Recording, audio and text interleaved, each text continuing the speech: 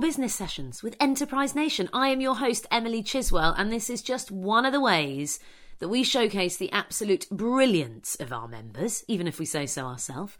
Hopefully a perfect excuse as well to give you a break from your full-on day of trawling through everything, give you a bit of distraction, hopefully a bit of motivation maybe, and if nothing more, a guilt-free cup of tea break. It's never a bad thing. This week, the Enterprise Nation member who's making a living out of doing magic. Cards, illusions, you name it, he'll impress you with it. And if you've ever crossed paths with him, actually, at any of our Enterprise Nation events, you'll know as well as I do that those little trickettes are exactly how he's likely to introduce himself too.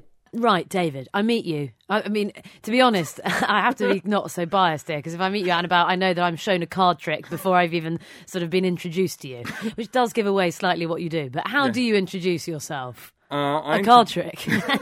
No, I don't. I used to start with a card trick, and then I got bored of doing card tricks as an opener. So now I just do something that takes 30 seconds. Yes. So now I started a kind of illusion type thing, using a marker pen. As you do. I will do a short video of it later and put it on the Twitter feed. Amazing. Yeah. Some interactive. How on earth do you get into doing magic, David? How on earth did that become what you do as a living? My father used to do it as a hobby, and I thought, as a kid, that's quite fun. It'll keep me entertained for a day or two. Yeah, very clever move as a dad.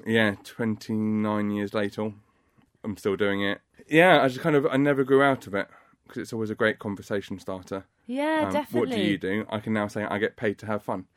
Yeah, so smug. That's like winning at life. Yes. What things have you found challenging about doing it? It's a very unusual profession. I mean, was it something that you thought, right, I know I can make a living from this, or did you think initially it was a hobby like your father's, or how did it become your career? Yeah, initially I just started doing it for the fun of it, going out, getting free drinks. And then now it all makes sense. Yeah, getting free drinks. Why wouldn't you? Learn magic to get free drinks. It takes years of practice, though, to get the free drinks and the bookings that follow. Well done. You have to just do the caveat there. Now, come on, tell me. I want to know how you ended up doing it. I got fed up of my old job. Which was what? Something completely different? Which was working in security. Oh, my God, completely different. Yeah. It's still keeping secret, so it's kind of similar. But the secrets I keep now are much better. Well, from my point of view, anyway.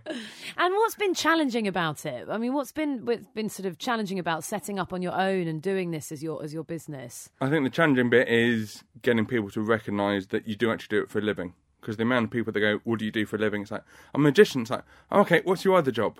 It's like, no, that's it. I get paid to entertain people. And I'm like, oh, can we show us the tricks? Like, of course I can. And then I just go into it. And it's word of mouth that gets me on my business now. Yeah, it must be difficult, though, with things like that, because it's like you've got to charge. I mean, how you know when to charge and when to kind of, it's a good calling card to do a couple of tricks, I guess. The golden rule, and I've learnt this from because there's plenty of magicians out there who've been doing it for much longer than I have, and they went, when you do it in a pub and someone gives you a £5, just stop accepting that £5, just get the drink instead. Because how can you charge a couple of £100 to do an event and then go do magic in a pub for half an hour and get a tenner? That's interesting. Just doesn't work. Match up. So actually be strict about where your boundaries are, I guess, a bit, isn't it? Pubs are great for trying new material out, or London's great for trying new material out. If it doesn't work, it doesn't matter, you're not being paid. But you don't want stuff going wrong when you are working. It just doesn't look good. Obviously, there's the odd mistake. We're not perfect. Yeah, and that's the bits we all love. That's the bit we all... Yeah, watching the magician fail puts the smile on everyone's face. It's awful, isn't it? We're so horrible like that. It's the same with any job, though, I think. But we quite like it. Oh, really? Yeah, because then we can steer the tricks around it. So you think we've done something wrong. And then we'll come back at the end. Too clever. Sorry about that. David, advice. What advice do you wish you'd been given that would have helped you pursue this career of yours? Oh, what advice? Don't overwork it. So don't take too many bookings that you start taking it as a job. Just do it because you love it. How do you make a living, though? You've got to take enough bookings to make a living. You've got to make enough money to get your bookings in, but you don't want to take too many that you fall out of love with what you're doing. Because if you're working day in, day out, the same stuff, you're going to get bored of it. And that's going to reflect on your performance.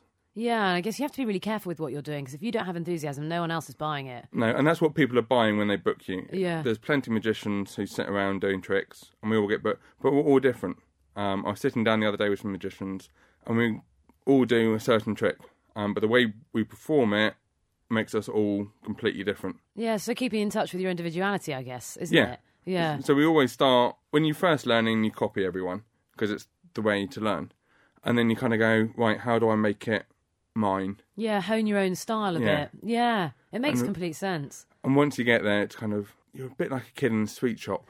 It's kind of, what can I do with this that other people aren't? Oh, it's so cool. Yeah, it's so exciting, that creativity behind it. It's a lot of practice, though. It's like 2 hours every day. Wow. Without fail. Wow. Even if you're tired, it's just like, just sit down. Regular. Yeah. It's like anything. If you got to be good at anything, you got to put the time in. Yeah. It doesn't just happen Even like that, the stuff I've been doing for years. Yeah. It's just like, still practice it once, twice a week, just to see if you're going to improve it. You can always improve it. That's the trouble. David, tell me, Enterprise Nation. I've met you at loads of Enterprise Nation events. Yeah. You're a great supporter of what we do. Talk us through a bit about how it's helped you to develop your business. It's helped me develop my business by showing you tricks to people. Kind of the more people that see me will recommend me. But you also pick up little nuggets of gold. I used to get my business cards printed by a certain company.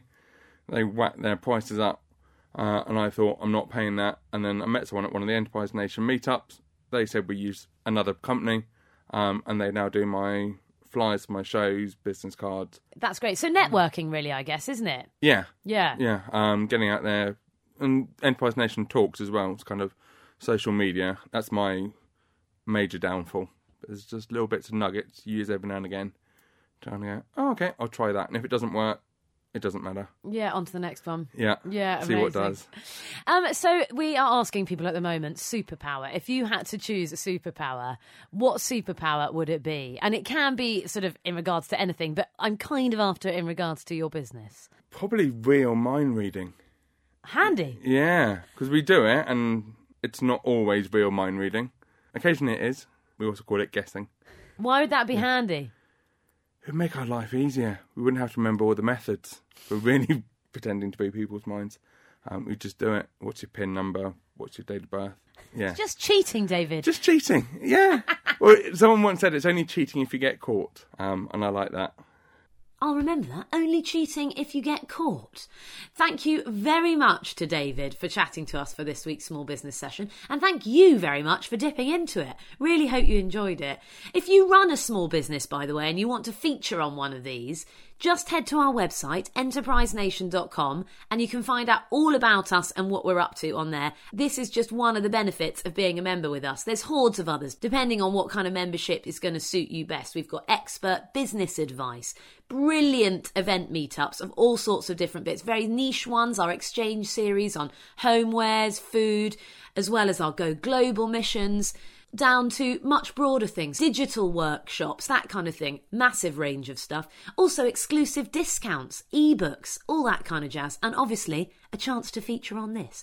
So for more information on that, head to enterprisenation.com. Also, if you want a bit more inspiration, you haven't had quite your fill for today, we're on iTunes, so subscribe to us on there. You just search for the Small Business Sessions. Next week, what's Crime Watch and Grand Designs got to do with Enterprise Nation, I hear you ask? You can find out. Join us for the next Small Business Session. We'll see you then.